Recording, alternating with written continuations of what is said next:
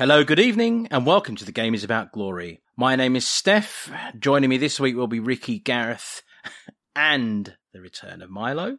Hiya. Hello, guys. Evening. How are you? Hi, Steph. And this week, with the Premiership already giving way to an international break, meaning the mighty Tottenham Hotspur remain top for another week, and the Woolwich Wanderers, let's not call them that. Let's call them what they are. They are Arsenal, and they remain bottom for another week. So with all that happening, this week will see us review the transfer window, which, as we all know, closed on September 1st. We'll evaluate how our squad looks today and how that reality measures up against the squad review episode we recorded back in June, and we will take some time to grade the work of Fabio Paratici, Steve Hitchin, and the main man, the originator with the flavour, the General Levy himself. All right, chaps. Hello, and let's start with this week's icebreaker question. If you were on Mastermind, what would your specialist subject be, Gareth? Well, good evening, Steph. I think, I'm going to be a bit brute one and say Tottenham Hotspur results from 1988 until 2021, probably. But if that one was already taken, there's not a great deal of things that are important that I know. So I'd probably go for the life and times of Zach Morris and the Saved by the Bell crew. Okay. What is there to say? What is there to say? He's just come in with an angle that is so obtuse to me. I don't even know what that last bit you were talking about. Saved by the Bell was shot about probably 10 miles down the road from where you live. That was what it was an American teen comedy from the 90s. Right. Well, you've already won the Mastermind round on that by, I didn't even know what it was. Milo. A brilliant start, by the way, Gareth. You win already. Milo. Well, a few years ago, I would have gone the novels of Kurt Vonnegut, but unfortunately, I don't get much time to read him anymore, so I'd probably have to go Paw Patrol. Yeah.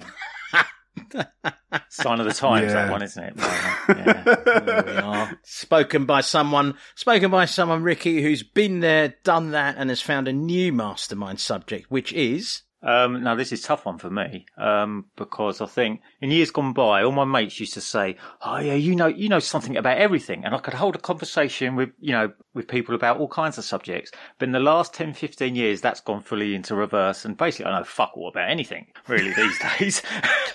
Is that your specialist subject? Ricky, your specialist subject, fuck all on everything. But no, I suppose, in keeping with tonight's pod, it'd be handy if it was like the Tottenham Hotspur transfer window, summer 2021-22. But it ain't. No, what I'm going to go for is the Tour de France 1990 to the present day. Wow. There you go. Wow. Very good. Because that's one thing I will still watch religiously. Yeah, I mean, look, I'm with you. I wander down the road of fuck allness as well. I mean, I'm a jack of all trade and a thorough master of none, in my opinion. I could tell you little bits and bobs about things and bits and anyway. So I'm on your street. Yeah. That being said, if I'm forced into a corner, I will say the films of Stanley Kubrick, 1969 to the day he died. That would probably be something I feel fairly confident about. And I'm trying to think if there's anything else I feel confident about, and there isn't. As a matter of fact, I realise I'm useless at quiz shows, so I have to say that this week's icebreaker question left me just imagining how few points I'd get if I was in that chair. And it made me think of the young ones when they do University Challenge, Scumbag College, and I realised that actually that I can't remember the lyrics to songs for bands that I've worked with and work with still, but I do remember that the world's stickiest bogey was by Toxteth O'Grady, USA. So, does that count as a subject? The young ones? The young ones? Anyway. Well, I do know something about Tottenham Hotspur, though. Otherwise, I might be getting my P45 from you lot tonight. So yeah. That's one subject I do keep up on. Yeah, I suppose the live loves and lemon auras of Mauricio Pochettino would probably be a subject of mine on Mastermind. I could probably do that. I could probably have a go at that. I think you're probably winning with that one, Steph. Yeah. Well, yeah. Anyway, flapping around as we are, it seems that Gareth, I mean, you've nailed it. I mean, my word, if we ever get elected to go on Mastermind, I don't know about you chaps, but Gareth is my choice. Anyway, right. Thank you very much for joining us. We've used up all our time talking about Mastermind. No, that was the week that just was. Was it? Is it? Has it been? It has been. And in that week that just was, we welcomed a new member of the Spurs and the Game is About Glory family on Thursday, the 2nd of September. And for all of us, this is probably the most significant news of the week. Well, no, it is the most significant news of the week, as our very own Awesome Dawson became a dad to a wonderful daughter for the first time in his life. Being born when Spurs are top of the league and Arsenal are bottom? Well, it doesn't get much better than that. And all of us send the Awesome team, Mr. and Mrs. Awesome, and their lovely new daughter, our love and massive congratulations. Yeah, Is that right, lads? Yes. Yep. Very good. So, back into the football matters of the week that was. We picked up Emerson Royal from the Camp Nou car Buda on 31st of August. An aggressive defender who had a good season last year at Real Betis. He's leaving Barcelona after only 3 appearances, and word has it that is only happening because of Barca's financial issues. Yes, the same ones that have seen them give Atletico Madrid Antoine Griezmann back.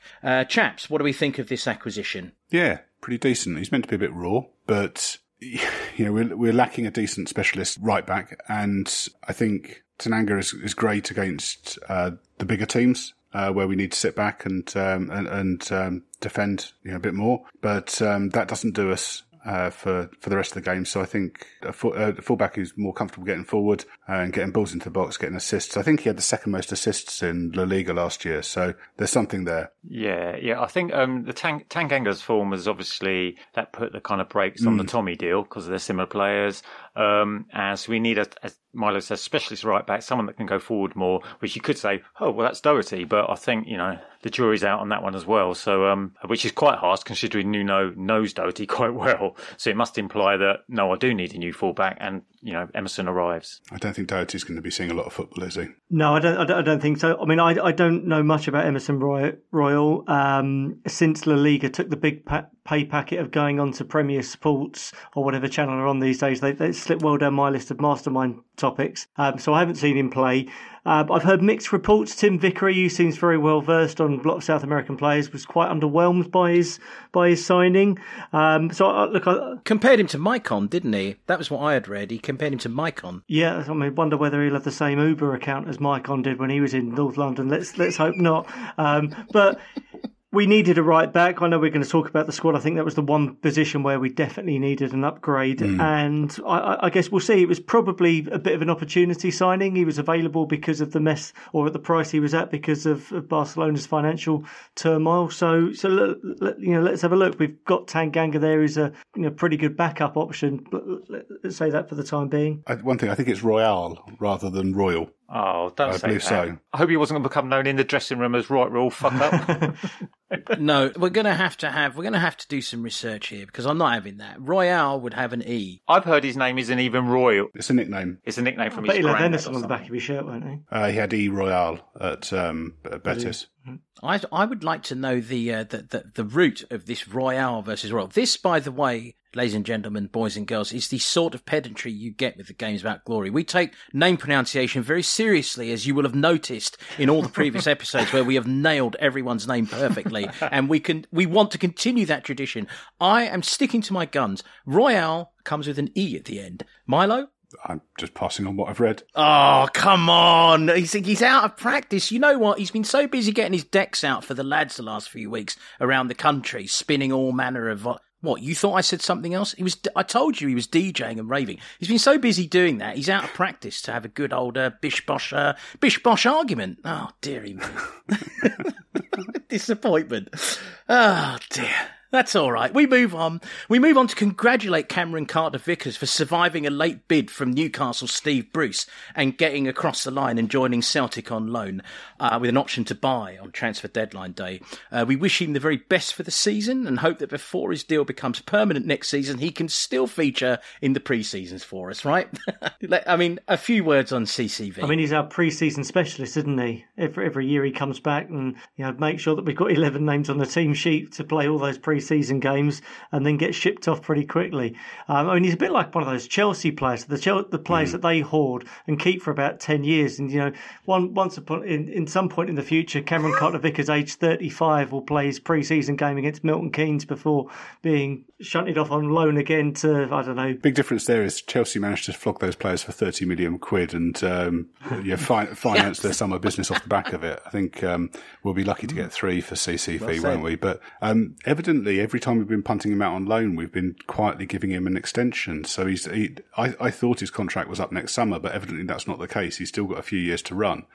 So that's why we've managed to do the loan with an option to buy. Yeah, I mean, if he was there for a year and then his contract run out, they wouldn't even need to pay a fee, would they? They could just sign him. So, yeah. I mean, to be fair to him, he always does well on loan. He's always received, or certainly the last couple of years, he's received glowing reports from the clubs in the Championship that he's been to, which I suspect is probably his level. Yeah. So now he's up in Scottish Premiership, which you'd imagine is fairly akin to the Championship, and he'll be defending in front of Joe Hart as well. Make of that what you will. That's a pay-per-view joy waiting to happen, isn't it?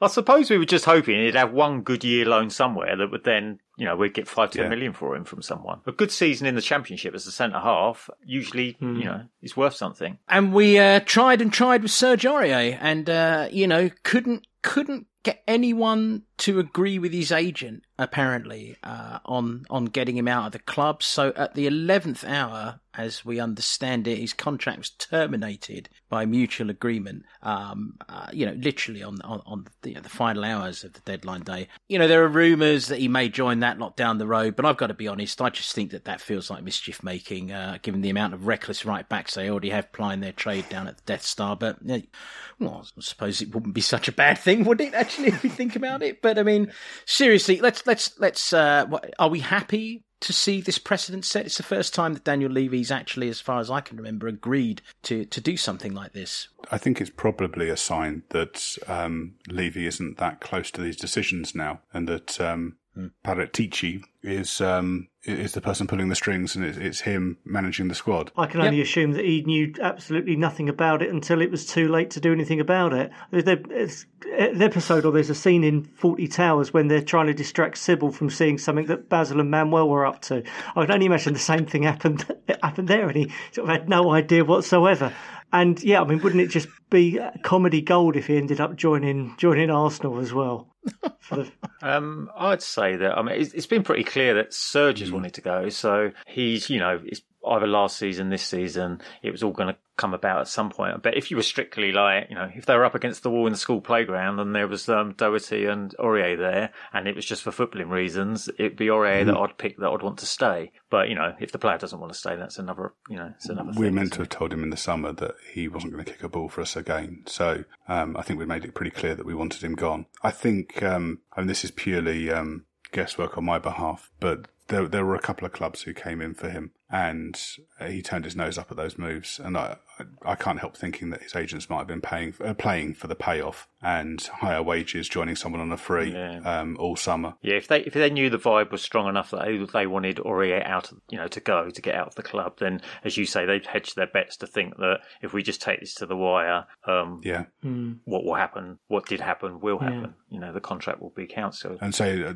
Levy's involvement in these decisions, if you compare and contrast with what happened to Danny Rose last year, which is a very similar situation. I think actually this is preferable, isn't it? Paying up the contract and getting him out now rather than having someone kicking around training the under-16s or whatever it was. Yeah, I mean, joking aside, the parallels between Danny Rose are, you're absolutely spot on to pick up on those.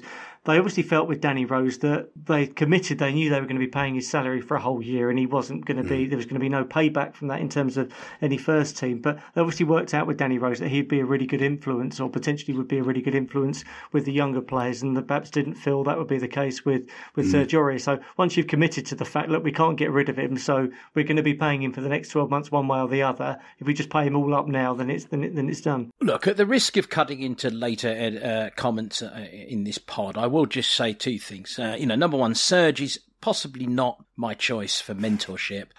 He doesn't strike me as the mentor type. I say that with a degree of reserve and respect, but I think we'd all agree that seems to be the case. But what I would say is that if you'd ever wanted someone to show the rest of the club how to increase the muscle mass of their thighs, I can categorically tell you, having been at pitch side at Tranmere away in the Cup 2 seasons ago with my daughter, I've never seen a set of human thighs bigger on a man of his proportions. My bigger than word, No Pamarot. They were massive, and I couldn't. Bigger than No Pamarot. Bigger than Pamarot, yes. In my opinion, although I was never quite as close to No Pamarot's thighs as I was to Serge Aurier's, and you can make of that what you will. But what I will tell you is, I couldn't stop staring at them in the warm up, and it sort of felt a bit odd. And I took a few pictures and was zooming the picture in. I'm like, are they really that big? And then I'm like, there's something not. What am I doing? It's like, but they were magnetic. So I do think maybe the club have missed a trick there. They could have kept him around for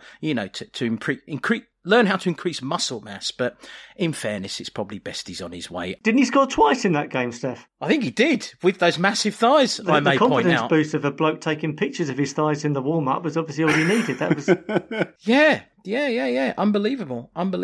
Janil Bennett has joined League One side Crewe Alexandra on loan until January. Janil scored the first ever goal at the new White Hart Lane and is a bright prospect. So we're excited to see how he does at Crewe. And let's just announce that Nuno has been quite appropriately nominated for the Manager of the Month for August. And, Eric Dyer, you take a large and hearty bow because you, my son, are up for Player of the Month. Both are richly deserved, and it is nice to see their hard work getting recognition. Chaps, let's have some words of praise for those two gentlemen. Oh, yeah, excellent. They've had excellent months. What I would say is that these are both public votes, so if they're not already closed, get on there and vote on the Premier League site. And, vote early, vote often. I like that. Nuno, chuff for Nuno, because what a start. It's really helped just kind of keep any kind of negativity away. We're all kind of looking at things through quite a healthy, happy lens. And fair play to Dyer as well. I mean, obviously Sanchez could have been equally good. I mean, you can't lie with the statistics, can you? If you win your 3 games of the season, 3 games in the month, and you're the only manager to do it, there's a very good chance you're going to be at least nominated for the award. So I wouldn't be surprised at all if he won it, because quite frankly, I don't know who else would do. Dyer as well. I mean, it's very difficult for any defender, I think, to get recognised in those monthly awards. So fair play to him. I've not seen the sort of detailed in-game data or stats that surround his performances, but from my eye, having watched it, he's been it's been a real rock at the back of our defence. Just look, I'm going to take a second. I love Eric Dyer, and I know Eric Dyer loves me, and I really do. But he just looks like a skipper again, and I always thought he was going to be a skipper for us. I really felt that, and I just hope it continues. I really do. I hope that he continues to actually get even better and find even more form. I feel there's more to come from him actually, and I'm just delighted to see his renaissance because he is a picture of courage to me. He has put up with so much bullshit from, the lack of knowledge crowd in our side. I mean, this is a guy who's been picked consistently by all the managers he's played for. Very different men in very differing philosophies, but they've all had one philosophy, which is they want Eric Dyer in and around their squads. So that will tell you a lot. And let it be a lesson to people who criticise that you don't know everything that goes on. You taken any photos of his thighs, Steph? No, I haven't. His thighs don't leap out. I mean, but he is physically. I mean, if we're going to look at his physique, he's always had that sort of he looks like a giant Terminator just striding through. He's a bit of a RoboCop. You know what? He reminds me of RoboCop. You've got a bit wrong manager this week, Steph. Brilliant. I love it. Isn't it? Big thighs. Isn't it? Love it. Eric Dyer. Yeah, Eric Dyer. Yeah, very good. Eric Dyer. Milo's going to be thinking about Serge Aurier's thighs for the rest of the night now because I can tell I'm just planted. He's already thinking about how much he can cut out of this as well, I should think. I think he's thinking about how many other players' thighs he can bring into it. I don't know. The thigh's the limit, in my opinion, but there we go. Dennis Serkin is the most impressive thighs we've let go this summer. Yeah. They're come huge. on. He's got the thighs of a they're huge. Are they? Huge. Yeah. Are they really? Yeah. Are they really? Considering he's 20 years old? Massive. Absolutely massive. No. Is that right, Googling? Are you Googling? Can I hear you Googling there in the background? I will be Googling. No, I will be Googling, but 2 things I want to point out. Number 1, I had no idea, and I will be stopping off at the Stadium of Light on your trip over here next month, won't you, Steph? Just to get a camera in hand. Yeah. For your big thigh scrapbook. But number 2. Number 2, the old Big Thigh Scrapbook nominator. You yourself have obviously been having a cheeky peek as well. They're massive. Because They're you noticed Dennis massive. Serkin's massive. Oh my God. The week that was, and we've ended up with Dennis Serkin's massive and hitherto unknown thighs. Well, there we are. All right.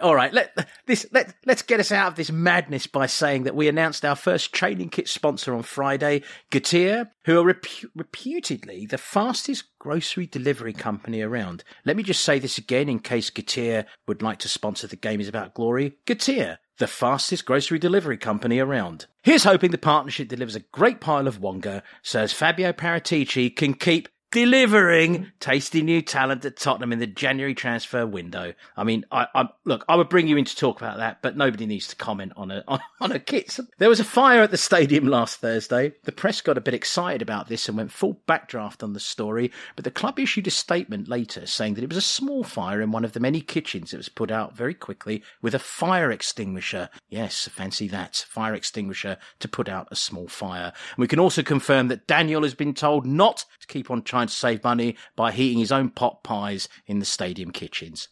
We were going to get right into it eventually, but we were actually at the point right now that we were going to get into it. But we all tuned in about, an hour and a half ago, I think it was now, to Argentina v Brazil, or I should say Brazil v Argentina, because the game was taking place in Brazil.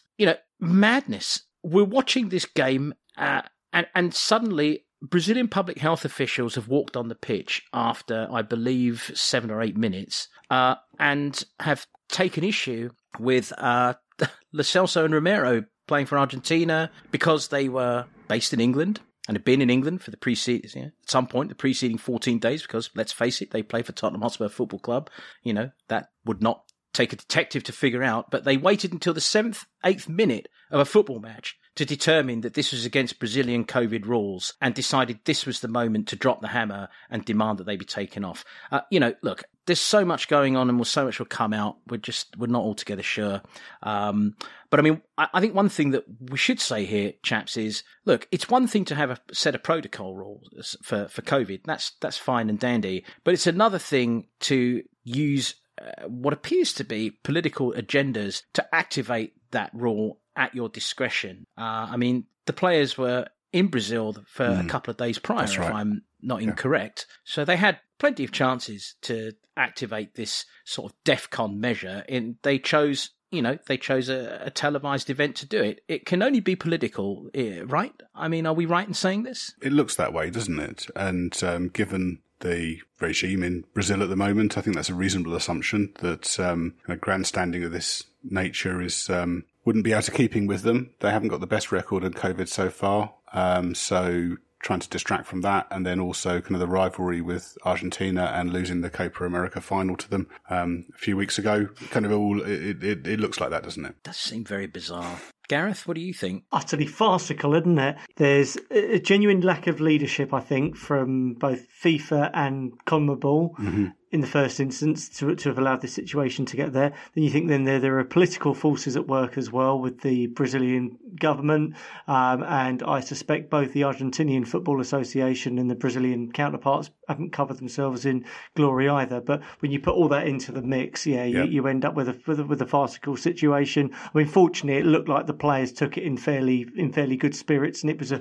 fairly light-hearted sort of moment between them, particularly when Messi came out and was speaking to some of his Brazilian players, his teammates with as well. I think probably the other thing we should say is that actually the Copa America that was held this summer was an additional one that they'd fitted in when they could have been using that time to catch up on the World Cup qualifiers that they were behind on. Yeah, they took the money route on that one, basically. I think when Argentina couldn't hold it, they then looked around for another place to hold it, and one of the solutions was to just, let's not do this, because they had one in 2019, and the only reason they were having this one is because they were changing the Copa to an even year, so they thought, let's have one in 2020 as well, which obviously they couldn't do because of COVID, so they moved it to 2021. So it was, as Milo said, it was an extra one. They could have abandoned that, and they even talked about doing all this batch of qualifiers instead of doing the Copa, and they'd have been through all qualifiers by now, and that would have been the much more sensible thing to do. But money and everything won out in the end, and they carried on and held the Copa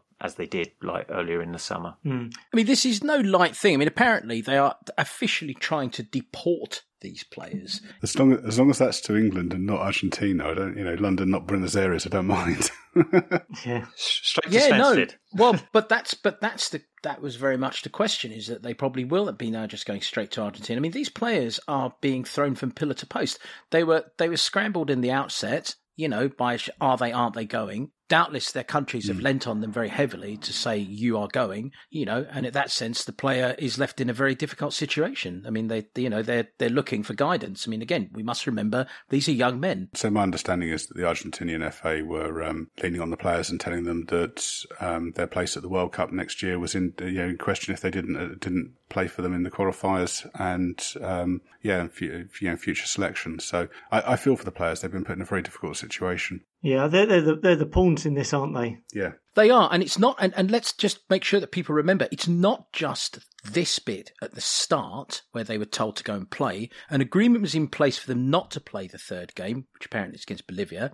And now, now I say, even before this game fast today, the Argentinian FA was saying, well, actually, no, I don't know what that agreement was. It was the Argentinian manager, Lionel Scaloni, who was saying that they were there for all three games. Yeah, so I mean, I think there's something very dark going on here with regards to how these players are going to return to us, especially as they're going to have to go through the whole thing again.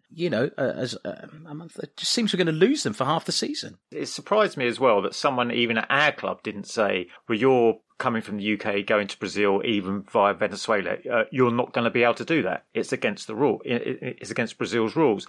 And even, I mean, obviously you'd then expect someone from Argentina set out to say, look, we're going to have a real trouble getting the British-based players to these games because of the rules. So whether something was sorted out beforehand between Argentina and Brazil that then has been reneged on, i.e. there were some exemptions for those for those Argentinian players, I don't know. But I think, as we said before, Brazil have purposely they've not brought in any people from the Premier League, as in any players. So they've kind of played by their own rules. So I'm not quite sure how it's ended up being in this situation in the first place, if you see what I mean. I kind of thinking, if Brazil were playing, I don't know, Venezuela, or they were playing Ecuador tonight, would the same things have happened had British-based players been playing for the opposition? It seems, I don't know, not convenient, but the fact they're playing Argentina, which is their biggest game as well. There's more at stake here than a football match. It does feel that they are trying to make a point with regards to their COVID protocols in the basket of the world spotlight, saying, see, we take this stuff seriously, except someone somewhere has messed up and not calculated that everyone can see if they were that serious about protocols, they would not have let the players in the country in the first place, because they would have had to show their passport to come into the country. Or they would have done it in the last 2 days. Yeah. Yes, the fact is that these players have been with the Argentinian squad for the last week. Presumably they've all been on an aeroplane together from Venezuela. If they've been together, so our players flew out after the match last Sunday. They've been together for a week. If any of those have COVID, then the Argentinian squad have COVID. They've been on an aeroplane together. So there's nothing safe about that. And as we were saying, after the match was abandoned, we saw Argentinian and Brazilian players swapping shirts. So it's not really, we're not really in a bubble situation here.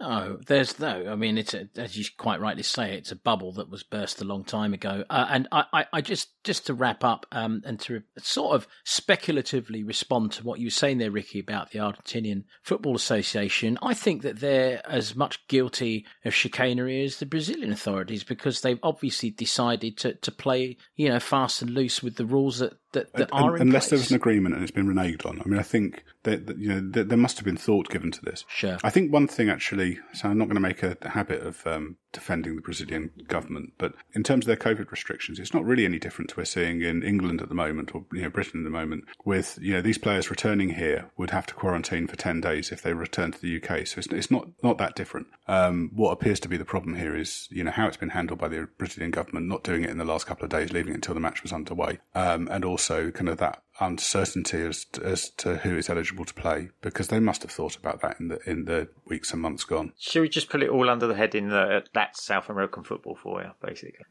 Anyway, yes, what a farce. I mean, I'm not sure.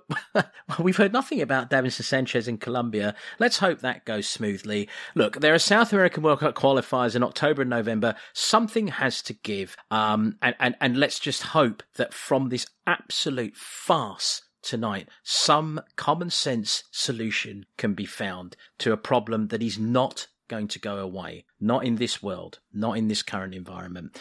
And that, gentlemen, is how we have now finally ended up at the transfer window. A round of applause to us all for getting there. Hey. Nobody can say we don't have a laugh with these things. Oh, I'm telling you, listeners will be like harumphing and crying, "Whoa, this thigh talk." Blah, blah. But I guarantee you, if at least half of our listenership and one member of this panel, as soon as this is over, is going to be looking up a full body photo of Dennis Serkin. I swear to God, I swear it's going to happen. You have to think about the Google search words for this, because there must be a big audience for thigh fetishists out there, and just help our growing audience. So I don't know whether this will be a regular feature, Steph, but I'll take any listeners. Oh dear! Oh my word! I from hair to thigh, yeah, and the transfer window. Okay. We're at the transfer window. Let's look through the only window that counted this past summer, which was the transfer window.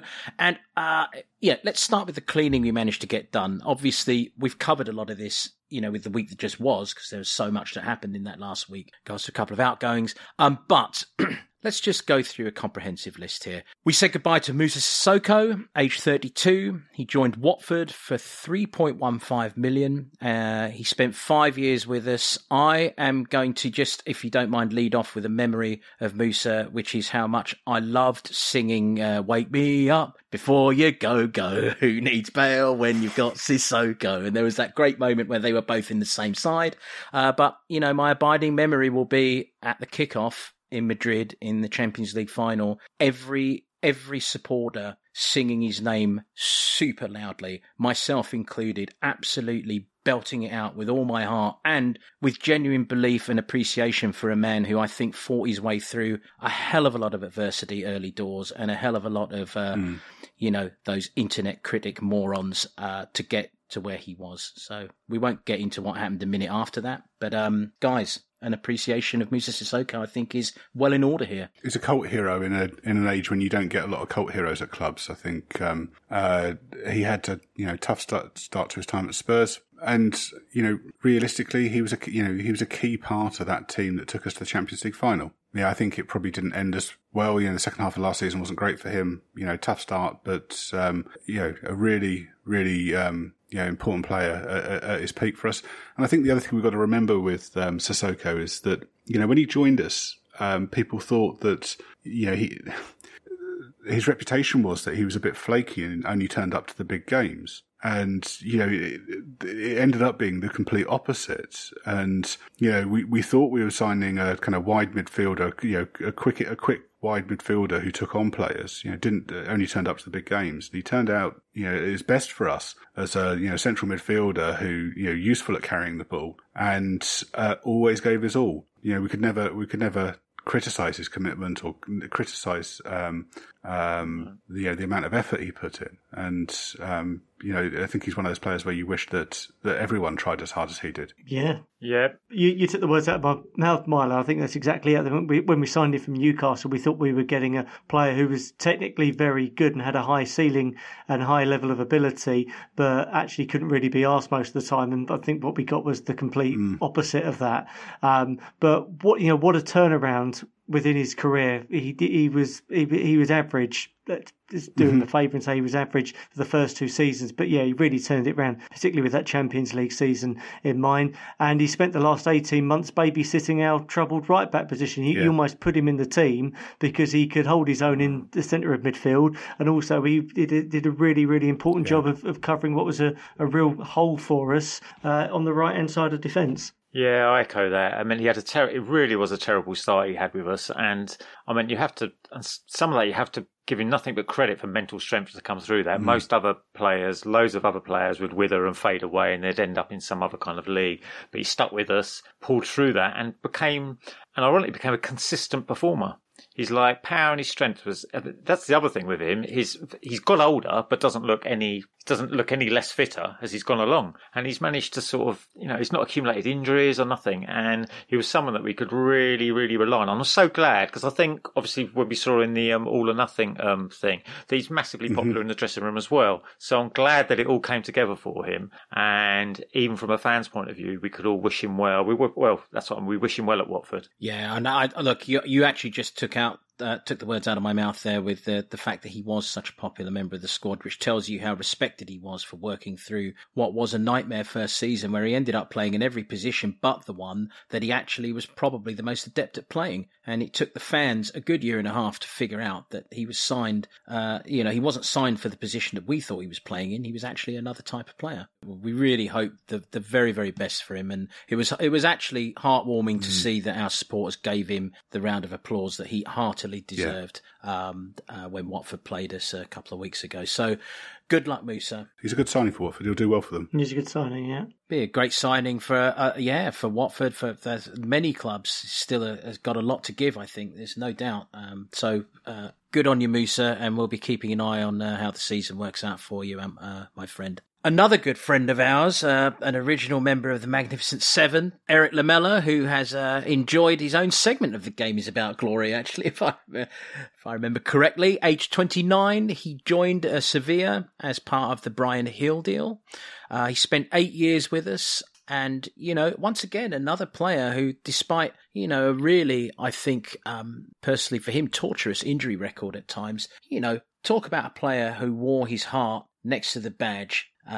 He really did. I mean, he really did love Tottenham Hotspur Football Club. And whenever I think of Eric, I think of that. Obviously, I think of a couple of cheeky Rabonas. But, let's face it, we always think of the Battle of the Bridge as well, don't we? So it was really nice. He's talking about us a lot on social media still. So when Lloris got his shirt from the squad for his 300th appearance, Lamela had said that he wished he was there so he could still sign it, which I thought was really nice. The one that really surprised me that I saw this week is out of all these players who've left, he's the one who's had the most appearances for us, which for all of it, they talk about his injury record and everything else. Really surprised me. No, I've got tremendous affection for him and will have great memories of Eric Lamela. A bit like Sissoko, I think the problem for him was that the player we thought we were signing wasn't actually the player that we became. So we thought we were going to have this really cute number 10 who was going to jink in and score sort of 20, 25 goals a year, replace perhaps the goals that Bale had taken with him. And he wasn't that at all. He became a very nuanced, really important player to play in that high pressing system that we had in midfield. But the Battle of the Bridge probably is the memory that we'll all take of him, and the no-look stamp on Fabregas. And I think the other thing with Lamela as well was, and this is often used as a criticism against him, but he'd always start the season on fire. And we've discussed in previous pods how sometimes Harry Kane takes 4 or 5 weeks to get into his stride. So having Lamela there, who would get you goals and would get you points in August and the start of September, contributes to that overall points tally that you get at the end of it. So you're not surprised by his 3 goals in 2 games start for Sevilla? No, and he will probably contribute a lot in the next 2 or 3 weeks as well. Your point on kind of what we got with him, I think it was Football 365 who had a piece on him a few years ago where they said that some Spurs fans had never got over the fact they thought they were signing a tricky winger with a bit of an Argentinian shithouse in them, only to discover they signed an Argentinian shithouse with a bit of tricky winger in them. And I think that's right. Yeah, going back to what Gareth just said there, then if he was good in August, maybe we should have just actually sold him on August the 31st and not earlier in the window, because we'd have got a few games out of him. No, Eric was everything you could want really for someone. If you want someone to pull in the direction, if you want everyone to pull in the same direction, every time he went on the pitch, he gave everything, good or bad. I don't mean bad as in bad play. I mean bad as in bad behaviour. And I'm glad he's gone to Seville because I've always quite liked Seville as a club, and I think he'll do really well there, which he's obviously started off well. And yeah, it's so hard for a footballer to have a fragmented career when you've just got the injuries going on all the time, especially if you're not getting necessarily correct diagnosis or it gets misdiagnosed. And I think that really put a spanner in his early days of trying to progress with us. And maybe some of his game maybe developed the way it did because of that, rather than, at Roma, he was definitely a different kind of player. And if he had a smooth path for 2 or 3 seasons when he joined us, it might have been a bit different. They thought he was going to be the successor to Totti, didn't they, at Roma? I'd like to also pay personal tribute to the many wonderful hairstyles that Eric Lamela has sported during his Tottenham career. I thought you were going to tell us about his thighs then, Steph. There were some fantastic photos of him on the Sevilla training pitch this week with his shorts pulled up and massive muscly thighs there, Steph. So Again, let me just point out who's really right next to me looking at these pictures. You're right there, mate. You're right there. I'm saying nothing other than I will also be Googling that later. I'm an Eric Lamela fetishist, and I've been open about this from the very start of this pod. I'm not a thigh fetishist. The final observation I want to make about Eric is somewhat light-hearted, but I'll never forget the first time I actually heard him speak. He has a very high-pitched voice, and when you reconcile that with the absolute shithouse he is, it's quite comical, actually, because you just, you always expect shithouse football to be like, and Eric was always like, you can octave that out as you wish. Toby Alderweireld, at the age of 32, finally did get a move away from the club. I think it's been on the cards for a couple of years. He moved to Al Duhai SC in the Emirates. The fee was £11.7 million, which I think is actually some pretty good business. We got 6 years out of Toby. He did have some injury issues in that time. Obviously, his class and calibre spoke for itself for several years. I personally feel he started to go off the boil for the last couple. Frankly, I think it's probably a year too late in terms of when we'd like to have moved him on. Having said that, he did put a shift in last season and he worked really hard, and he was, an important member of things. But it's the right move, right? We all agree with that. Yeah. But we do still thank him for being a part of probably one of the best central defensive partnerships in the Premiership in recent years with Jan Vertonghen, right? Yeah, definitely. Yeah, definitely. And then Danny Rose, who, let's just give the facts here, because Danny has quite rightly been the recipient of the Game is About Glory special episode. At age 31, he finally was able to join Watford. He was released. He spent 14 years with us, and quite frankly, if you want to see, even if you want to hear what the Game is About Glory thinks about Danny Rose, you'd be well advised to look through the archive and listen back to our special on Danny Rose and his career and time at Tottenham Hotspur Football Club. Won Foyth at age 23, joined Villarreal, 13.5 million. I think this is excellent business again. 3 years, never quite got out of the starting blocks for us, possibly because of the managerial change. But lads, good business, right? Yep. Yeah.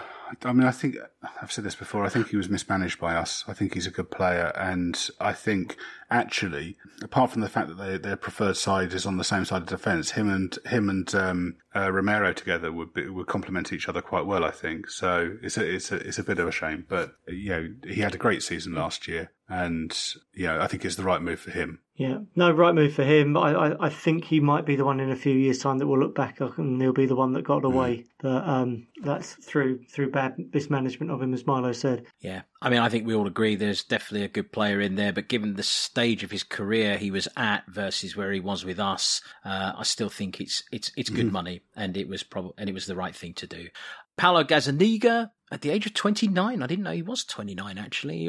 He looks like one of those eternal 25-year-olds, doesn't he? But anyway, he was released and has since joined Fulham, spent 4 years with us. I think definitely, for me, a highlights keeper. So a brilliant highlights reel. I think if you were to get into it with perhaps a more studious eye, you would start to see the foibles. Would we say that's a fair comment? Yeah, I think he was a good backup goalkeeper. I think, unlike some other backup goalkeepers he'd come in and he'd be pretty good straight away, but then once you got into the third or fourth game, that's when you'd see those flaws come to the surface a little bit more. Yeah, he's slow to get down to shots. He's starting for Fulham now, isn't he? I think he's played all their games, so we'll see how he goes at Fulham. No, but we have a fondness for him because again, he was one of those. He's one of those guys who you always see. He had a good vibe, good energy, and generally seemed to be a good egg, as I suppose the phrase goes, a good egg. Which somehow brings us to Joe Hart, who, as I understand, was signed for his overall vibe and to bring a bit of character or something to the squad. But he came and he went and he wasn't very good. Age 34. He was with us for a year. He joined Celtic and we got $1.08 million. I'll count the 08 because any penny that we got for him, I think is fantastic business. So, sadly, I don't really have much to say about Joe Hart other than I'm glad he's not with us anymore. Yeah, it's just a Mourinho signing, isn't it? Peak year period players or older players with lots of character. It's what he likes. Yeah, and no, I mean that's all there is to say, right? I mean, we can move on. Yeah, I think so. Great. Bale and Vinicius left at the end of their loans, which, I think it's very unfortunate with Gareth, actually. I really do. I think that, with a different manager, I think he really might have found his feet a little quicker. I think he needed to be managed in a certain way. That's my opinion. He did come on strong at the end and he scored a fair few goals for us. And I see Gareth. Oh, yeah, I wanted to say, he made that cryptic comment right at the end of last season about not being able to talk about his future because it would cause absolute chaos. And the path that he's eventually followed, if you follow it logically, was the least chaotic path. He's gone back to his parent club where he's being used, so Ancelotti going on there, obviously made a big difference to what he was going to do. And I guess we can only speculate. Didn't he score a hat-trick for Wales today against Belarus, by the way? Yeah, he did. He did, yeah. But what do you think he was hinting at when he made that comment? Oh, I think he just knew that Ancelotti was leaving. This is obviously before Everton probably even knew, and maybe Ancelotti had told him, I'm going back to Real Madrid. So, maybe that was what caused, the blow up. In other words, he couldn't say that on telly before Everton even knew that Ancelotti was disappearing. So I'll buy that. I buy that. I think that's probably very accurate. Yeah. I mean, look, I think, again, I thought that he did, at the end of it, he scored 17 goals? I mean, obviously, you'd say it was a bit of the flat track bully syndrome because a lot of those goals were against, opposition we would be expected to score a lot of goals against. Having said that, you still have to score them. They still have to go in the back of the net. I think a flat track bully can be underrated sometimes. Sometimes you need someone like that. Yes. You know what I mean? I completely agree. And I mean, frankly, I'd have been happy to have had him on the bench for another season to come on as an option. I don't know if he would have worked in a Nuno setup, to be fair. This is pure fantasy football, man on a sofa speaking, so it doesn't actually make binary sense, but the fantasy football fan in me would have been fine seeing him come on for the last 20 minutes and bang a couple in against smaller opposition. Yeah, I'm kind of jumping ahead here. I was going to talk about the squad review episode we had at the end of last season, and probably one of the only bits we really disagreed with was where I was saying that I wouldn't take Bale back, and Steph, Ricky, and Ram felt differently. When we were recording that episode, Poch looked like the favourite to come in, and and certainly kind of the Levy DNA comments made it look like we were looking to play high pressing football, and I think my argument was that both Kane and him in the same side wouldn't be able to press and it wouldn't be effective. But actually I think Nuno's set up with the three high up the pitch, he'd be quite well suited to, because it's we're not pressing from the front, at least apart from maybe we did against City, but not generally. We're not doing that, and it's the midfield who are doing the pressing and shielding the defence, with the front three staying high up. So I think if you put him on the right of that with Son on the left and Kane in the middle, I think it'd be very effective. Yeah, you make a very good point actually, which sort of poo-poos my thought that perhaps he wouldn't be set up for a Nuno system. You're absolutely right. When you think it through logically, what you said resonates very well. In a sense, he could almost have been a Traore-esque option for us. I mean, the other thing to add to that, and this is sort of jumping ahead to maybe what we're going to talk about in a minute, you can't discount the goals that he did bring, and even Vinny scored a few goals with the limited appearances he's had. Yes. And we have basically got to find those goals from somewhere else, because it can't just be Kane and Son again that we rely on too much. So we're going to obviously, who do we look at? It's Bergwijn, Moura, Dele. They're probably people that can chip in. We will get into that, but I mean, I think we would agree that both players probably did not quite get the due that they deserved for their seasons last season, especially when you place that against the amount of time they actually spent on the pitch for us in any consistent fashion. I'm not too bothered about Vinny. I mean, I think he was all right. We never used him in the Premier League, really. Right. I don't think he got 3 appearances in the Premier League. We preferred Son to him in the Premier League when Kane was out, which I think probably tells you where he was. I don't, if we play Scarlett with some decent players around him, I'm not convinced it's that huge a drop off, and it's better for our long term options. Honourable mentions must go to the following: Okadena, Dennis Serkin's massive thighs, Ioma, Marsh, Rolls, Sterling, Tracy, Skinner, Asante, Ferguson, Cooper, Richards, Whittaker, Carrington, and I did have drum roll for the incomings, but we haven't even really said drum roll for the outgoings. Thank you very much for your contribution, lads. Good luck in your careers, and let's hope that the promise that you did show with us gets fulfilled at your future clubs. Let's now have that drum roll. Incomings! Christian Romero, aged 23, loan with an option. Brian Hill, aged 20, at 22.5 million. Pierluigi Gollini, aged 26, loan with an obligation to buy if he makes a set number of appearances and puts his coat on the lower peg after PE because he had mathematics in the morning. Papa Matassar, 18, 15.21 million, loaned back to Metz. And Emerson Royale, if you're Milo, aged 22, at the price of 22.5 million. Guys, let's go down this list one by one. We'll start again with Christian Romero. Gareth, I'm going to start with you. Well, look, he voted the best defender in Serie A last season. That's not an accolade that comes lightly. He's, I know we're talking about them individually, but I think collectively, looking at the ages of the players and what that does for the average age of the squad overall is a really important thing to do. I'm excited to see more of Romero based on what we've seen of him fleetingly in the Europa Conference League so far. I think, well, who knows what's going to happen with all the farce in South America at the moment, but it may be that we don't get a proper look at him to see him play 3 or 4 games in the Premier League consecutively, maybe until after Christmas. But I think in the long run, it's a really exciting signing, and we should be very pleased that we've signed a player with such great potential in front of him. Yeah, I agree with that. Brian Hill, Ricky. Brian Hill is my new favourite player. The hair and everything, the kind of really underage little kind of tash that he can barely grow. It's worse than mine.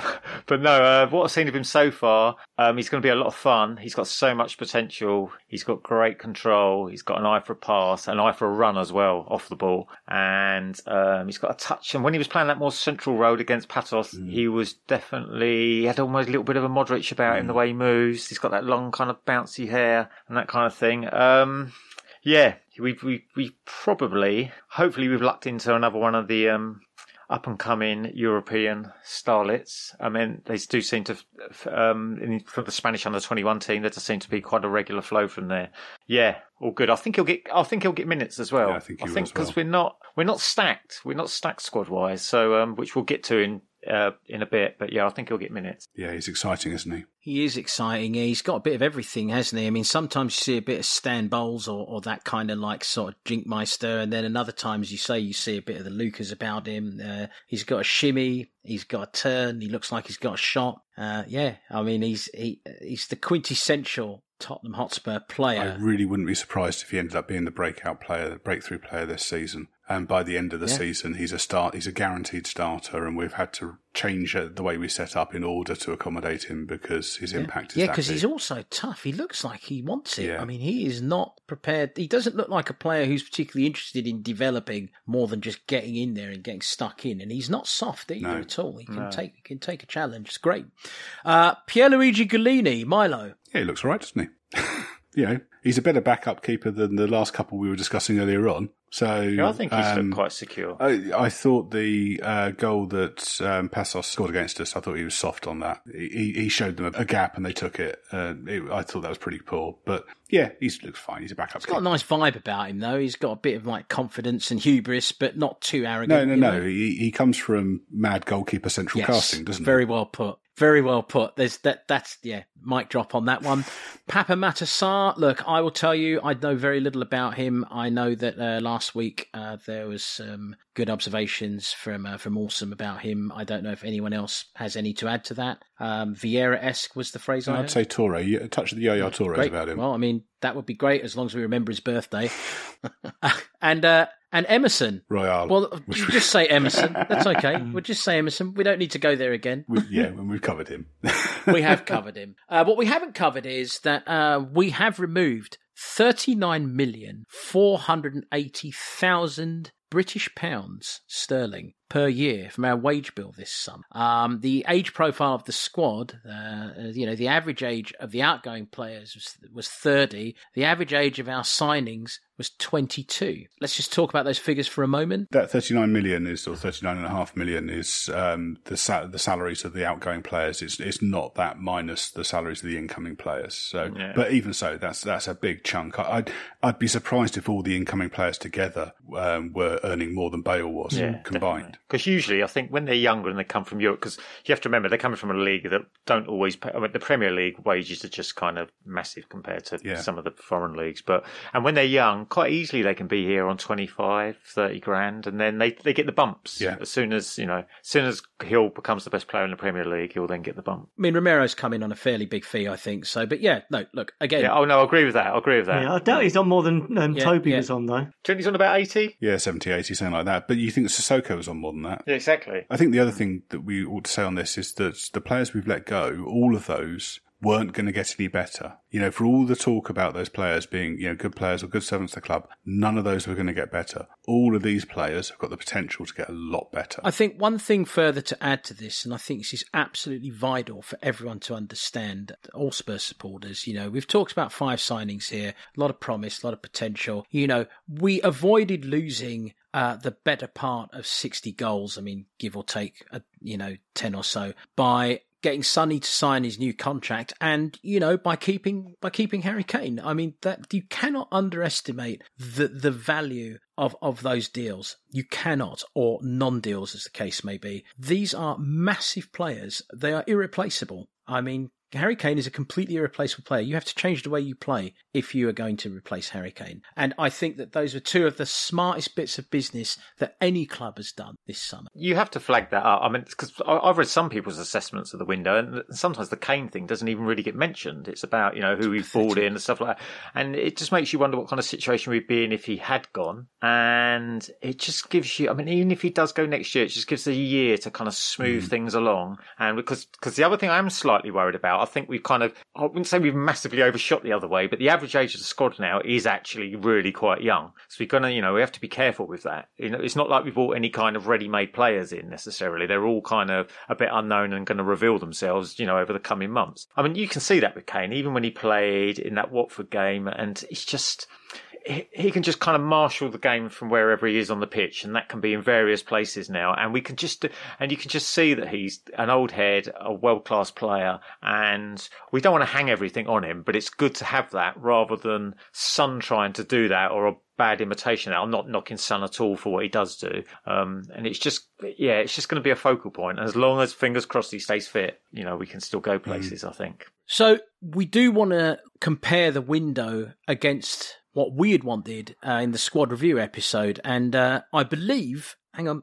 my spidey senses are telling me that Milo has a recap ready for that. So, Milo, I'm going to go on raw instinct here and trust that I'm saying the right thing. No, I had a spreadsheet that I was updating as we did that squad review. So just a quick recap. So it was done back in June. So just as the season had ended, We were without a manager at that point. We were without a director of football at that point. I think one of the things we were saying there was that a director of football would have been a good idea. And at the time, Levy's DNA was the hot topic, and we thought that Poch was likely to be the next manager. So that was the context for a lot of the discussion, and particularly when we started talking about formation. We did touch on maybe playing 3 in midfield, but we were assuming that it was a 2-man midfield, and that kind of clouded some of what we were talking about with players coming and going. But that said, we said on that episode, Sell, Hart, Aurier, Foyth, Carter-Vickers, Sissoko, Winks, and I think Winks was with the 2-man midfield rather than a 3-man midfield as part of the discussion, Lamela and Vinicius. So that was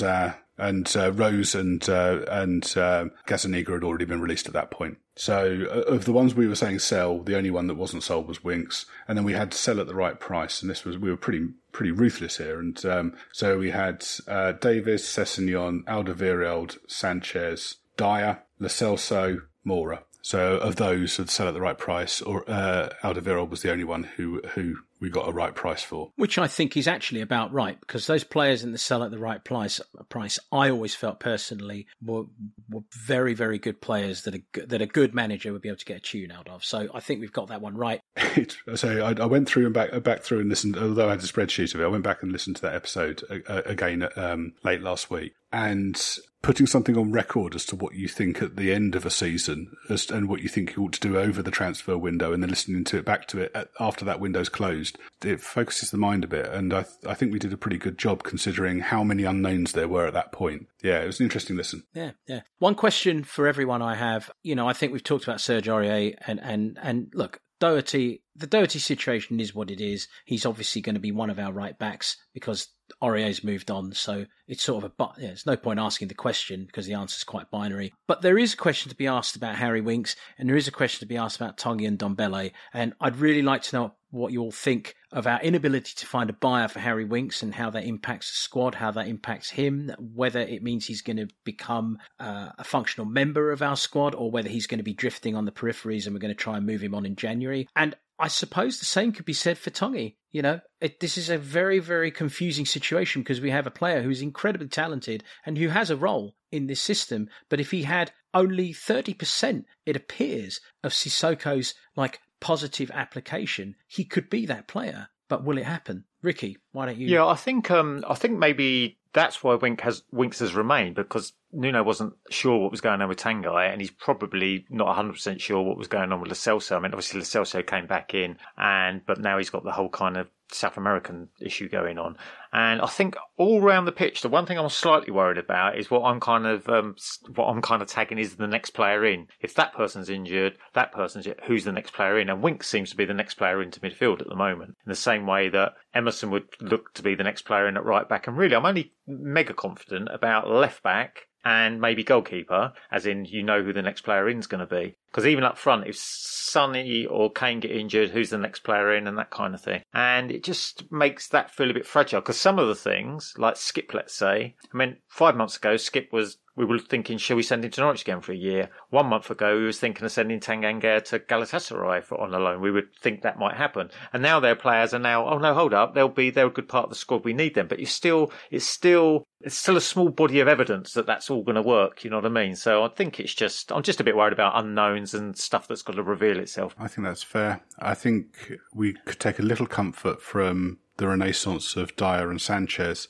and some decent coaching. I thought Winks had, in the second Passos game, I thought he played quite well at the base of midfield. And if we can get Winks to recover his form and his confidence from a few years ago, we've got a real player there. And also one, even if we decide that he isn't in our long-term plans, he's a player that we can get a lot more money for next summer than we could have got this summer. So, he's a decent player. He's homegrown. He's going to be attractive to quite a lot of Premier League clubs. You've got to bear in mind that it's only a couple of summers ago that Man City was sniffing around him. And I think even this summer there was talk of United being interested in him, wasn't there? And Everton. So it's not, we're not talking about a player here who, it's Watford or Fulham who are interested in it. It's decent clubs who are interested when his name comes up. But he's obviously had a really tough couple of years, and last year he really suffered. I think the problem for Ndombele for me is that if he's going to come into that midfield three, he's going to have to be doing the 10 or 11 kilometres a match that Skip, Højbjerg and Dele are doing. Unless there's a real turnaround, I find it hard to imagine him covering that kind of distance. And, this is a system that's quite rigid. There's been a lot of talk from Spurs fans about the need for a creative midfielder. And I agree with you, Steph, when you're saying that, the way that, that Klopp's Liverpool side plays is similar to what we're trying to achieve here. There are some differences, but I think there are a lot of similarities. And I don't think he's looking for a creative midfielder in there. I think he's looking for the midfield to provide a shield for defence, and he's looking for quick balls from defence to the forwards, and he's looking for the fullbacks to provide the creativity and the transitions. So I think it's going to, Ndombele is going to have to really, really put in some yards if he wants to find a place in this side. Can I just make a point on the Klopp similarities? I agree with that. I think we are trying to, that is kind of similar to how we're playing with the more kind of productive, industrious midfield. But I think the thing that might be helping the defence at the moment is that Reggie and Tanganga aren't really going anywhere to keep that kind of tight. When, of course, in the Liverpool system, with Alexander and Robertson, they're providing absolutely everything going in the other direction. So protecting our defence is then taking away from what they might help up the field. But I think that's why Raio's come in. And I think that's the idea, right? If you look at the passing maps for the side at the moment, what you see is, really, really thick lines between Dyer, Sanchez, Højbjerg and Skip. So that's where all our passes are going. And then Højbjerg is passing out to Tanganga. And then, and that's where, and he's not, he's not very well equipped to that. That's how we're trying to build attacks at the moment. It's all down the right side and then, rotating between those. And a fullback who's better at providing assists or better getting forward should aid that. Yeah, I mean, I think it's very clear that, Nuno's been in what I would call sort of a prevent mode at this early start, just to get us through what has doubtless been one of the most turbulent 2 years of our recent modern history, and has done a fantastic job, as we've said countless times. But I agree with everyone who's talking about Tongi versus Harry Winks, and this is gonna, it's probably going to be fairly irritating for some of our listeners to hear, but there is no doubt that Harry Winks will get into that side ahead of Tongi at this point. He'll get in. I could see him coming in on the right of that narrow midfield and doing what Højbjerg does if necessary. I mean, he's, it gets him further forward. It gets him closer to being able to get into those spaces where he can play a pass. He played there once in pre-season, so he has tried him there. Yeah, I agree with you. I think that he is absolutely a quality player who has suffered somewhat unfairly, I think, number one, from a diminished reputation due to, number two, being played in a role which is really not, again, his most comfortable. I mean, he was deployed as that deep midfielder last season quite often, and it's just not where he's at his best. I think that's where Nuno's most likely to play him. I think he's most likely to play as at the base of midfield again, and that's where he's played him in Europe so far. But the difference is that when Nuno plays someone at the base of midfield, the entire team is still like 7 to 10 yards further up the pitch than they were in the previous regime, and that makes all the difference. And he's got two players in front besides him doing the harrying. I mean, I think Ndombele is going to get his chance in the conference, and he's going to have to take it. And Gareth has been sitting very calmly watching us all dissect this conundrum of a situation, and I'm sure that you've got something to say about it. So sorry for keeping you on the side, but no, my feeling about why hasn't Ndombele or Winks been sold? I think Ndombele, the club's intention's always been to keep him, and hopefully Nuno will get a tune out of him. And trying to join the dots between what we've seen in the media, any talk of Ndombele leaving seems to have come from him, and it's been him and his agent saying actually he wants to leave, which isn't new news because he's been saying that for certainly the last summer as well. So I don't think the club's had any intention to sell him. I think that if Ndombele had put his foot down a little bit earlier on in the transfer window, they may have looked more proactively at selling him. But I think it's kind of in the club's interest, really, just to let's see what we can get out of him. I'm not sure on the numbers, probably one for Milo. Winks being there is important for our homegrown quota, both in terms of the Premier League and in terms, I think more crucially, in terms of any European squads that we put together. So you can't get rid of one of your homegrown players unless you're going to replace them with another homegrown player. And we know that buying players from the Premier League or domestic-based players isn't as easy as it might be. So I think that might be why both of them have stayed.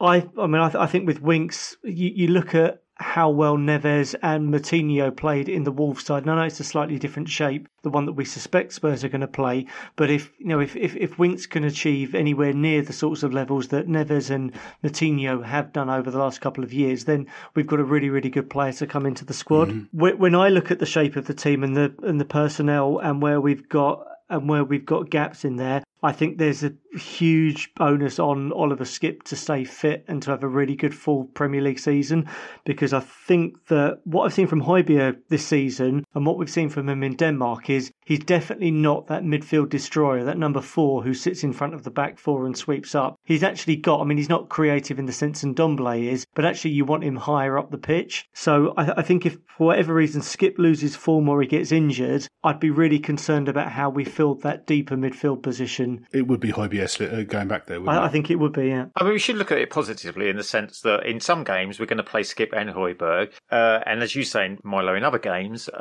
we only need one of them. And the good thing is we only need one of them. So one of them might be able to play midweek, one might be able to play in the league game at the weekend, and this all counteracts the thing that we had the big problem with last year, was running Højbjerg into the ground. So, I mean, I understand what you're saying about if Skipp gets injured, but as I say, because we are relying on him as well now. So it's a good problem to have. One of the good problems to have, let's put it that way. There's a lot to be seen. And I mean, look, the fantasists amongst us will say that Dyer could always step into a holding midfield role given we're playing further up the pitch. I don't think Nuno would do that, because I think Nuno's made it very clear that he sees Eric Dyer as a central defender. Third choice there would be Winks. It'd be Skipp, then Højbjerg, then Winks, and you'd have Winks with a couple of runners either side of him. We actually have options, but what I think has come from this last 10 minutes is that if any of you were pondering why Harry Winks is still at the club, I think that the Games About Glory has made an extremely compelling argument as to why he's not only still with us, but how he can actually be, a really important member of the squad this season. So, some good work there, chaps. I think. I mean, I think we've unequivocally presented the case for Harry Winks, and Harry, you can send your Bitcoin to us, courtesy of Milo. He'll send you the details when we're off broadcast. Let's look at probably the most important component of the transfer window and what will be the final portion of our transfer window discussion, which is, this has been our director of football, Fabio Paratici's first transfer window. I think we do need to include Hitchin in this. It's very obvious the two of them are a firm partnership, to the point where I personally have been very excited to see them on the bench actually leaping around like loonies during the game. No, I think it's fantastic. I think it shows a spirit. Like Statler and Waldorf, you mean? Yeah. There you go. Kind of do, don't they? You're right. It is a little bit, yeah, it is a bit like that.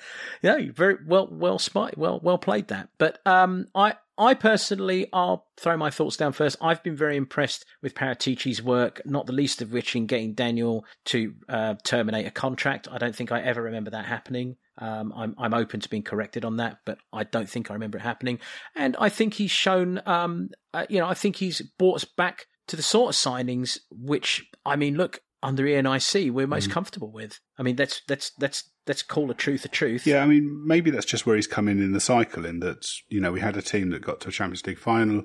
We didn't refresh it after that, so it was getting older. And then obviously we had a manager in who liked buying kind of peak age players. So we had an old squad that desperately needed refreshing. I think he's done a good job there. One brief thing actually on his on the bench antics. He got sanctioned by the Italian FA 3 times last season and got a touchline ban for insulting match officials. So in December, again, a game against Torino, he was shouting profanities at the officials and got a touchline ban. So there might be more to come from this, and that's good. It's fun. I've got a theory on directors of football that you can't judge how good they've been probably until they've been gone by 2 or 3 years further down the line. So I think Players, you judge their impact on what they're doing here and now.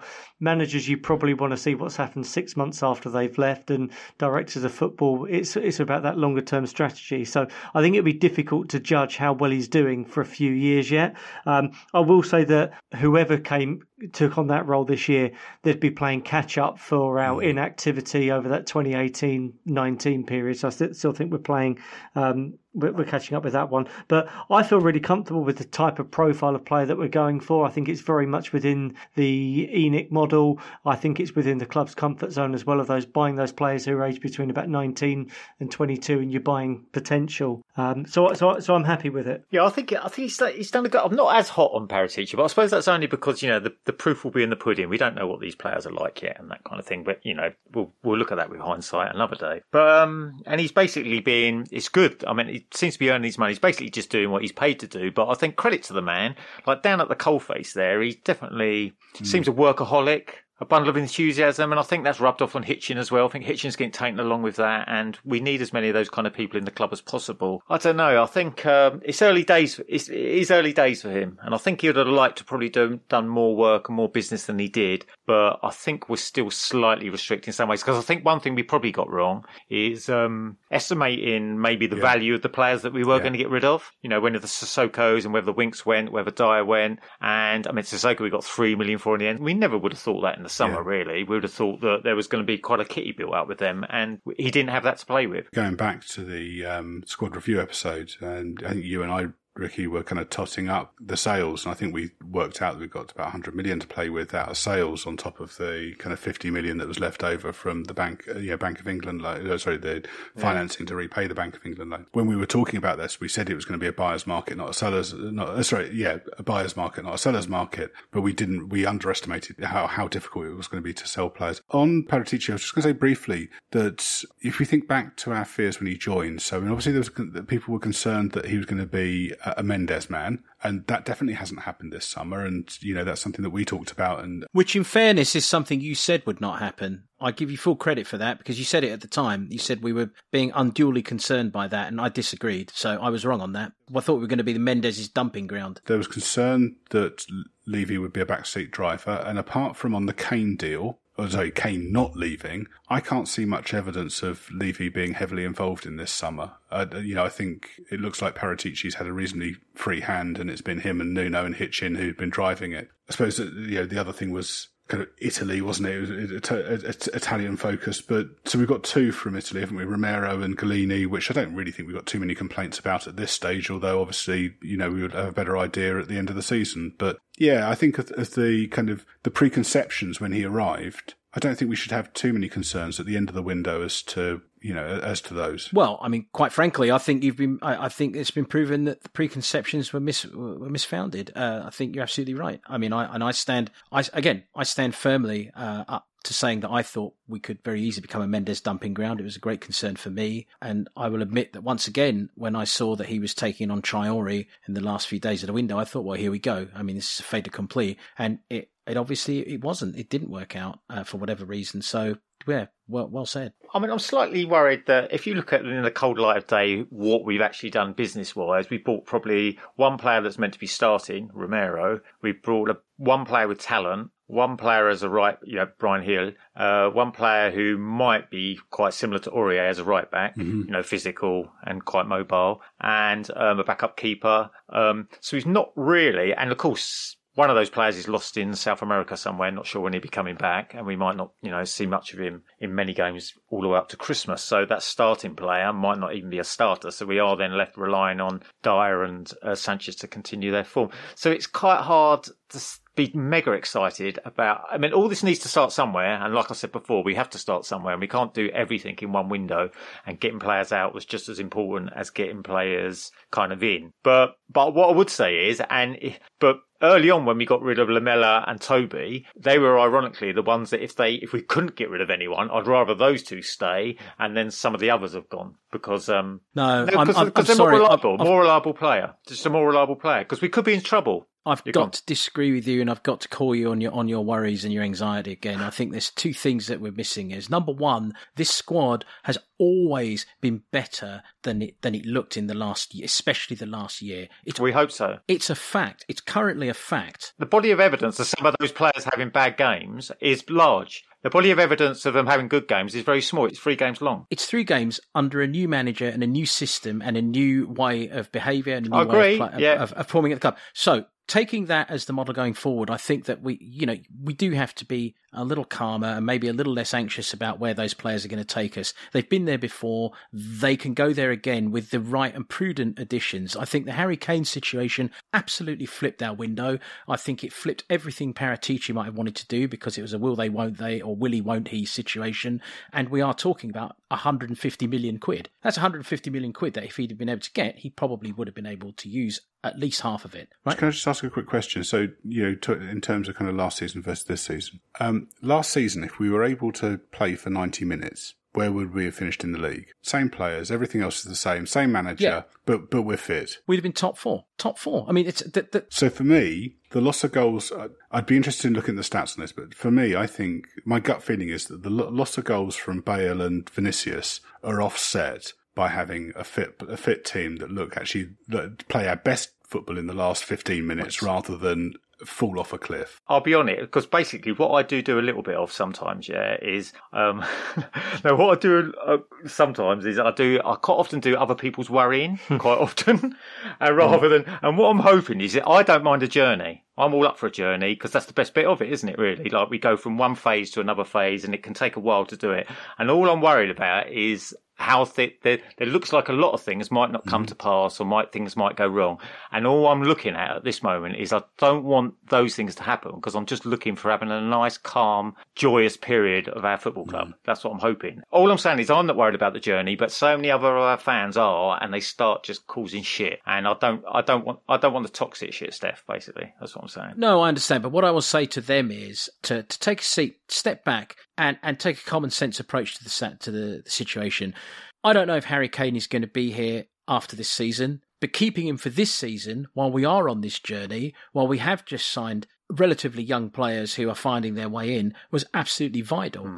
Had we sold him and just signed young players, then I'd be in your boat. I'd be like, whoa, this is a step too far. But this is where I think that, Paratici and Hitchin have done a really good job. And Levy as well. They've understood the balances and the nuances and the Nuno factor, if I can. So I think with that said, I'm very optimistic that we will be able to ease through this. I will say that I am comfortable with the balance, and I do think that there are a lot of players in our squad who, as you've pointed out, and I think we've all said, were just not being treated properly in terms of their professional health. Their fitness in the last year. And I think that point that you just made, Milo, bears repeating. If we could play 90 minutes, I think we'd have made up the extra 5 points. I mean, So basically it boils down, a lot of this then basically gets put on Nuno's going to have to be the difference maker because he's the one that will change the culture and change everything. And I think the other difference is that the way we were set up last year, we only had 2 players up top. So, our game plan effectively was everyone back, get the ball to Ndombele, and Ndombele gets the ball to Kane, Kane gets the ball to Son, and either Son or Kane scores. And this season, we've got 3 players who are sat up top. Even when we're defending, they're up top all the time. And effectively, we need to be able to, as you said very early on in this episode, we need additional goals from Moura, Ali, and then if they come into the side, Lo Celso and Ndombele. And and Heel and Bergwijn and the other options at the top, but that's we need, with a more team orientated approach, we need more goals from across the side. And if we can get 10 goals out of Delhi, and if we can get 10 goals out of Moura or Bergwijn, I think Bergwijn's got 10 goals in him if once he gets the monkey off his back, or Hill. Then I think we've got, and we're not conceding late goals. Then I think we're close to where we were last season. And our aim has got to be in the chase and hope that one of the bigger spending clubs slips up. Gareth, please come in. Again, you've been sitting patiently listening to us discuss. I'm sure you've got something that you want to add. No, I think what Milo just said there was absolutely right. I think par for us probably is fifth this year, and we hope that one of Chelsea, United, City or Liverpool drops one this year or is at the end of a cycle and has a poor season, and then we can try and steal their spot. Yeah, I think this will be... I think ultimately this is going to be a transitional year is probably my sense. And if we think back to the first Pochettino season, I think there's going to be some similarities. So all's well so far in terms of results, but at some point in this season, there's going to be a rick in there. We're going to go and lose at Southampton, or we're going to go and drop points at home to, I don't know, Newcastle or Burnley, and we're all going to be very agitated about it. I think the big picture is that this is probably season one in a 3-year cycle, and as long as I think as long as we're in a positive position this year, and you can see that there's real progress, which it probably is, seeing games out and being able to play for 90 minutes, and it's probably being able to sustain a decent cup run in addition to being fairly consistent in the league. I think we should be happy with that this year. The squad we've got, as long as it stays together, is only going to get better. And under the right coaching and the right management and the right leadership, then we should see that we're at the start of a journey now. Okay, let me just throw in a pop quiz question there, a 10-second answer. Okay, top 4 or not, Ricky? I'm saying no. I think so. Yes, I think we've got a decent side. Gareth? No, we'll be a little bit short this year. I'll speak of myself in the third person. Steph, what do you think? I think it's going to be top 4 this year. That was American Steph. Okay, what I will just round up is that we had 13 departures for an income of $35.9 million. I'm quoting a dollar figure here from the stats I'm looking at because I'm looking at transfermarket.us. And the expenditure over 9 players was $73.59 million, which leaves us $37.6 million in the red, if you will, on our transfer business this summer, according once again to transfermarket.us. So I mean, again, when we talked about this before and we looked at the finances, we were talking about that financing we got to repay the Bank of England loan, and we were saying there it was between 50 and 75 million. So we've got a bit of loose change left there for January or put towards next summer if we need it. Yep. Okay. Well, it has been an involved and long conversation. I think it needed to be. I think a lot has happened. A lot has gone on. I think the general feeling is it's all positive. I think we would all generally agree on that. So top of the league, aren't we? Top of the league. And you're only as good as your last game. And we won the last game, and we won the game before that, and we won the game before that. So optimism reigns supreme with the games about glory. Our next match is on the auspicious day of September 11th against Crystal Palace away, 12:30 p.m. kickoff. I mean, look, I suppose who we should play and, who do we have any central defenders? These are all questions which they appear to be being answered but by the minute from South America. I don't know if any of you have had a chance to watch Palace yet this season. They are managed by our old enemy, Patrick Vieira. I have not watched them yet, but they seem to be having a rather sort of bumpy and less than brilliant start. Anyone have any thoughts on how we should approach this game?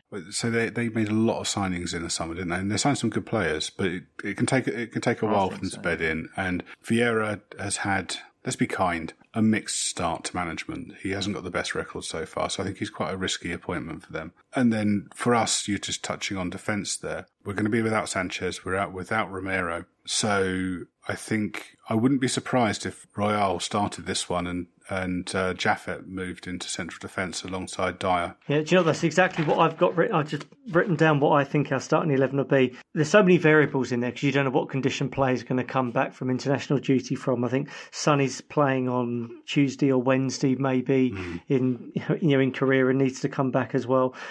It probably doesn't help us that it's a 12:30 kickoff as well, so it's like the first game of the weekend, and then we play 7 games in 22 days before the next international break as well.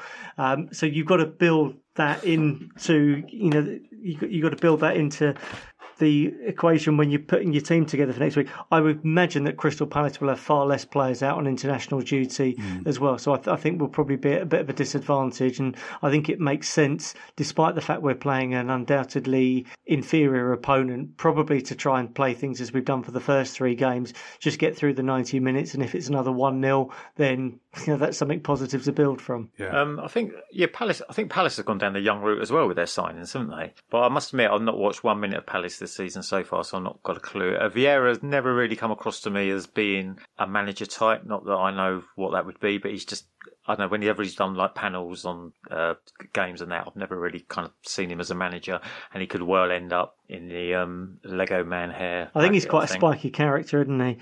So their last result, they got a good 2-2 draw at West Ham. They had a lot of character to come back in that game. Yeah, I mean, I'll say one thing. I think the crowd is going to have a massive effect, and I think we're going to have to be ready. Selhurst Park is a loud and raucous crowd. Their fans are really, really good for the home team. I think that's going to be a major factor. And one other thing I do want to say about Crystal Palace is, I don't know if anyone agrees with me, Steve Parish, their chairman, just seems like a thoroughly decent bloke. I mean, everything that the guy says seems to make sense, and he seems like a decent guy. Have I got that wrong? I think so, yeah. I mean, this is a really controversial football opinion here, but his predecessor, Simon Jordan, I actually really like listening to him as well. I think he gives you a really valuable insight on things that you just wouldn't know unless you'd ever owned a football club. But yeah, look, Steve Parish speaks well, doesn't he? He's undoubtedly a Palace fan, and he's got Palace at heart. And this is about their 8th or 9th consecutive season in the Premier League, which I think is totally unprecedented for them as a top flight side. So he's doing something right there. But he also seems to be one of the only chairmen who understands and sticks up for Daniel Levy in the way that we operate. It's because we haven't signed anyone off them, Steph.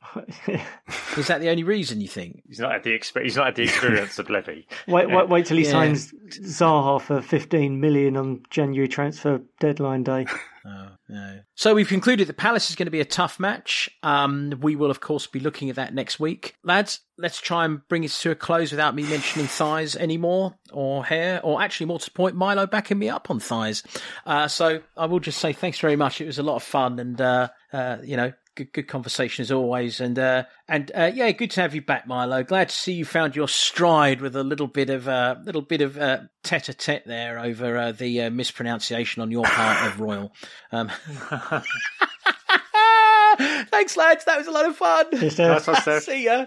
Take care. You can find us on Twitter and Instagram, so give us a follow and say hello. If you like what you hear, do your ears a favour and have a rummage through our archives. There is a plentiful supply of oral treasure to keep you entertained and informed on all things Spurs, hair, physical condition, and all other game-related matters. If you like The Game Is About Glory, we'd really appreciate you taking 30 seconds of your time to give us a review on iTunes. And if you're listening on your phone, get on with it right now, okay? Time waits for no one, so just do it. As always, thanks for joining us, and we will see you next week.